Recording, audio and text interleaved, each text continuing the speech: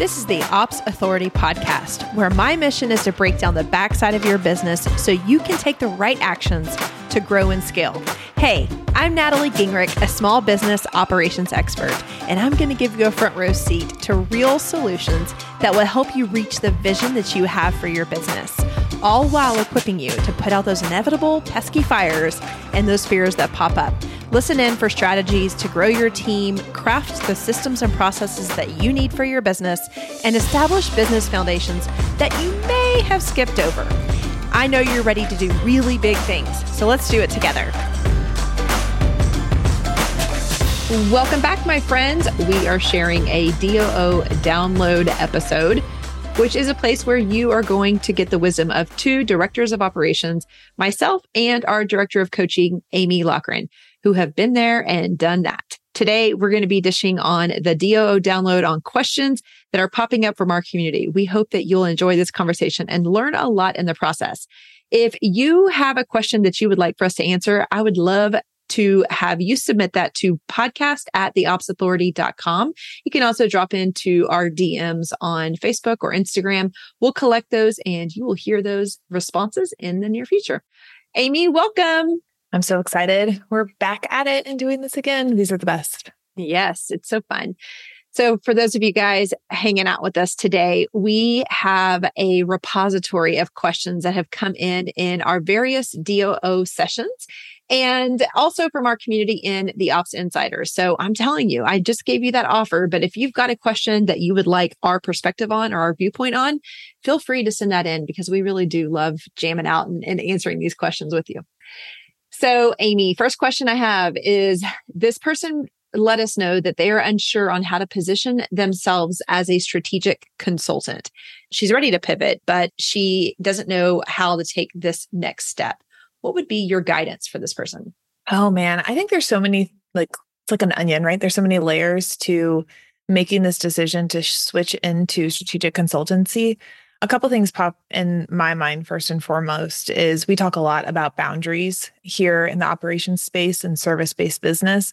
Once you step into the consultant side of things, your first part in positioning yourself is to show up as that, to lead with who you want to be as a consultant, because you really are strategically partnering with a person at this point. And so you have to showcase yourself for that pivot to start, that you wouldn't be working under anybody in a business. And so that comes in with displaying authority and everything that you were talking about, not being scared to have those deep conversations. And honestly, what I think a lot of people do, and I say that because I know I used to too, really jumping in and not being scared to share your opinion, even if it's going to cause a little chaos, because you're going to go against the grain, because you'll attract the right people at that point. Yeah, super valid point. The mindset behind that, I wouldn't advise you to step into being a consultant in any capacity if you don't have a proven area of expertise and a lot of time and repetition in that space. So I wouldn't come in as a marketing consultant, even though I enjoy marketing, even though I've done a lot of it inside of my business, just because I know a little bit about it. And I have proven methodologies inside of my business. I still wouldn't have the confidence of calling myself a strategic expert in that area. So the mindset behind and truly owning the space of being a consultant has to come first, much to what you were saying, Amy. I think that it's not going to be comfortable for you. You're not going to believe yourself if you position yourself like that and you don't have the proof to back it up. So I think my advice is to make sure that you have the expertise to lean onto, and then also that confidence, the authority. You said the word that I was like, yes. Big check mark to authority, because that's what you have to have. And you're coming in with lots of times your own intellectual property and knowledge in this area. And like you said, Amy, this person, the leader that you're partnering with here, may think very differently. So you have to be ready for that resistance, because it can come up. It doesn't come up all the time, but it certainly can come up.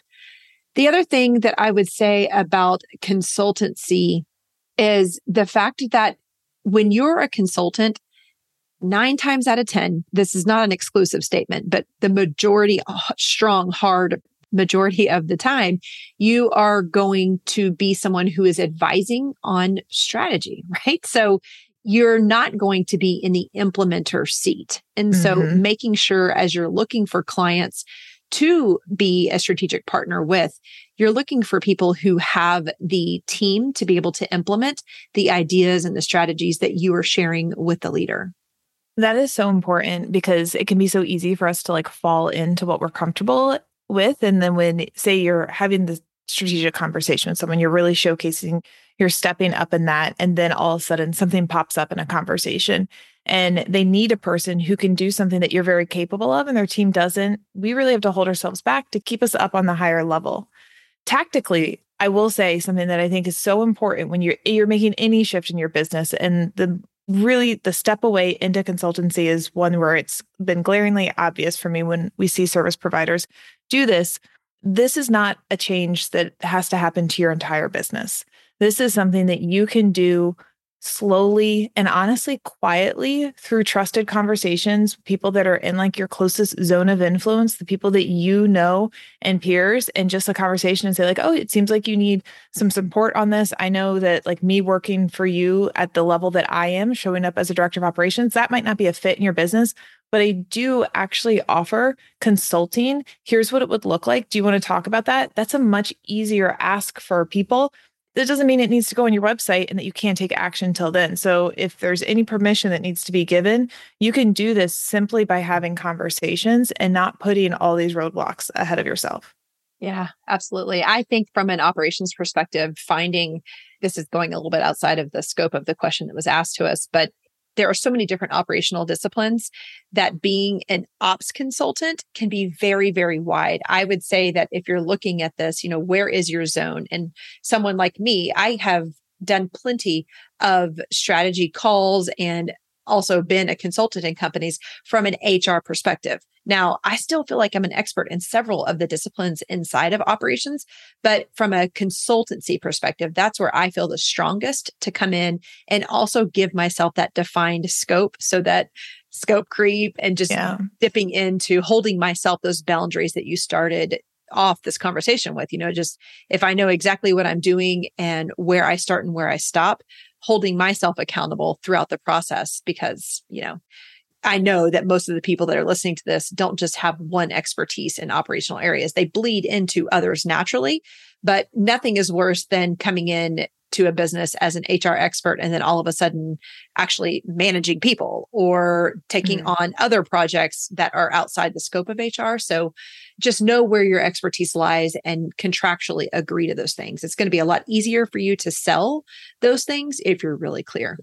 So true. Alrighty. The next question. I work in several businesses on retainer. I have a tendency to put my business last, which is so common. I only have about 10 hours a week to devote to my business outside of my client delivery. How can I make the best use of my time to build my brand alongside serving my clients?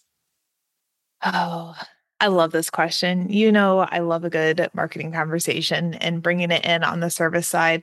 So 10 hours a week, I will be very transparent, is actually a lot of time to spend I agree. on your business and to be able to develop it. And so that's my first thing. I'll say kudos because it means you actually have things streamlined for your clients and that you've saved the time and space for you. So you're doing a great job. We believe in selling through education and conversation and connection, and using those 10 hours, whatever it may look like for you, to be able to find places, again, where you can show your authority, where you can be resourceful, where you can have the beginnings of relationships that evolve over time. Hands down, as a service provider who you are considered high ticket, that is going to bring you the greatest results fastest, which may not feel that way because you're not selling a $7 product that somebody can like tack on at the end of a grocery store line, but like it truly is. It's just we have to be comfortable with the steps that lead up to us finding the right clients for us, and know that that entire process is what keeps us away from people who are not a right fit. Because if you don't engage with people and find a natural rapport, you will not get on discovery calls with people you don't want to work with. It really is a self-fulfilling prophecy that happens in that entire step-by-step process.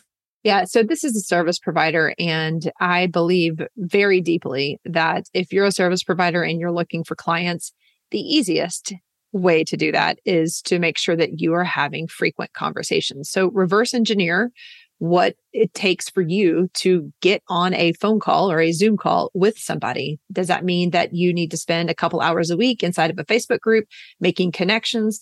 How are you specifically going to do that? And all of us have different networks and different skills. And I can't give you a prescription on the exact place to go or even the right people to talk to.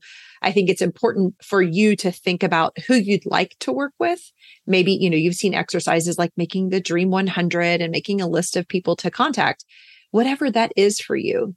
The ultimate goal is to get them on a call. So like I said, reverse engineer, figure out how you plan to do that.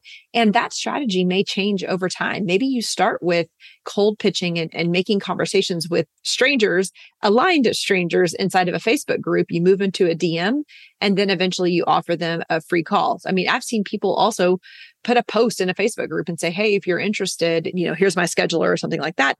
There's other options where you can reach out to people that you already know, people who maybe have been a previous client, and ask them to connect you with other like people. And so at the end of the day, it's how are you going to get people on a phone call, on a Zoom call? And Amy's right. 10 hours a week is a whole lot. And, you can break that up. Now we're kind of getting into time management. You can break that up into one day, like doing a full day of prospecting and conversations, or you could do a couple hours, a couple days a week too. So kudos on the 10 hours. That is. Look at us going into operations and scheduling on the marketing question. Go figure. Yeah. Who would have thought? I know. All righty. We're going to tackle one more question in the remaining time that we have. So this gal wants to start an agency. She's throwing around the idea of moving from a retainer-based business into an agency. And she's curious. She's got the big question. I think this is a very big question to tackle, but when is the right time to start that? And so I'll kick us off here with an agency is a very complex model, and it is a model that not everybody is made to do. I can speak from my own experience that I started really considering an agency model once I was booked out and I still had leads coming in. And it was just so hard for me to turn them away because I truly wanted to help them. At that point, it wasn't necessarily that I wanted to, I was dreaming of making more money, which never hurts anyone's feelings. But for me, it was like, I didn't want to turn these people down because I really did feel like I was the right solution for them. So that pushed me into the land of agency, which was very short-lived, my friends, because it's a very complex model. But the specific question was, when is the right time to start? I would say that there's a lot of pieces that go into this. And the first one is making sure that you are someone who enjoys leading other people, because an agency is going to require you to multiply yourself, right? And it may not be the exact same type of skill set that you have. There's a lot of different ways to build an agency, but regardless, you're going to have multiple people inside of this delivering on a promise that you, as the face of the brand, are responsible for. And so if you're not comfortable leading people, this is the number one mistake I see in people who start or think that they want to start agencies, or actually failed agencies that fail quite quickly. The operator got into that position because they had maybe more leads than they could take on themselves, but they really don't enjoy leading people. And an agency owner has two different obligations. One is to secure new work. So be the marketing engine, be the face of the brand. And second, to build their team so that their delivery and the impression of their delivery continues to get better. So if you're not good at that second part, or the first, that matter, I would definitely say that an agency is going to be a difficult path.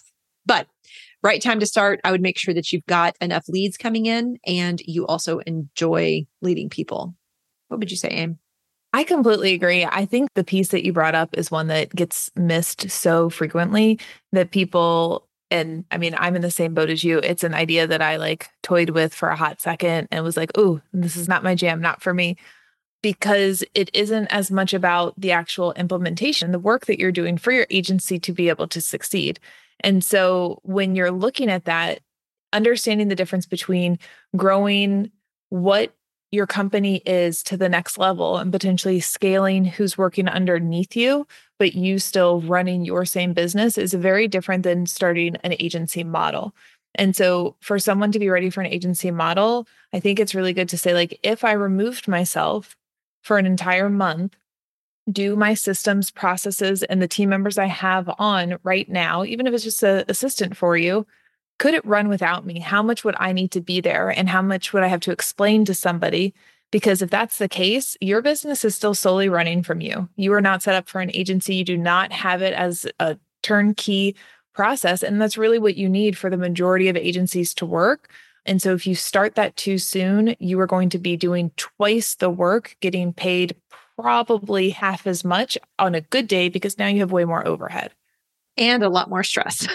So much stress and way more meetings because you're meeting with your team and with clients to get going. I mean, it is not a quick win as far as income for the large majority because it takes time to figure it out. You now have to worry about a lot more of both team and actual process. I mean, everything scales up so much with an agency. And I don't think either Natalie and I are saying this to scare anyone who's interested in doing it, because there are thriving agencies and people who are doing it so well.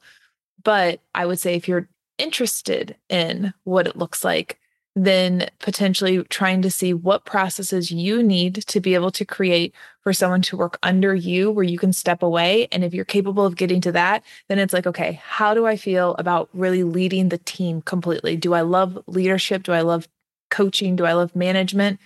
Then we're at the point where it's like, you know what? I think agency is for me. I think this is my time. Yeah, I love that. So when's the right time to start? Sounds like from me and Amy's perspective, it's when you have an established process that you can remove yourself from. And then on top, and maybe more important, is enjoy and have a knack for leading other people. So that's not even taking into consideration any of the marketing stuff, but we can dive into that on another episode. Yep. Alrighty, friends. I hope that you have enjoyed these questions. We're going to have another DOO download session coming up soon. Again, if you've got those questions, send them over to podcast@theopsauthority. I've enjoyed hanging out with you guys today. Amy? This was great. That's part of my day. Yes. Awesome, friends. We'll see y'all next week. Bye. Thank you for investing just a little bit of time to listen to this episode of the Ops Authority podcast. I am so grateful to be surrounded by real action takers like you who are invested in growing their business through operations. Will you add one more action to your to-do list today? Visit theopsauthoritypodcast.com, where you can join our community of business owners and other ops experts. You're going to hear from me in a week, but in the meantime, do big things on the backside of your business.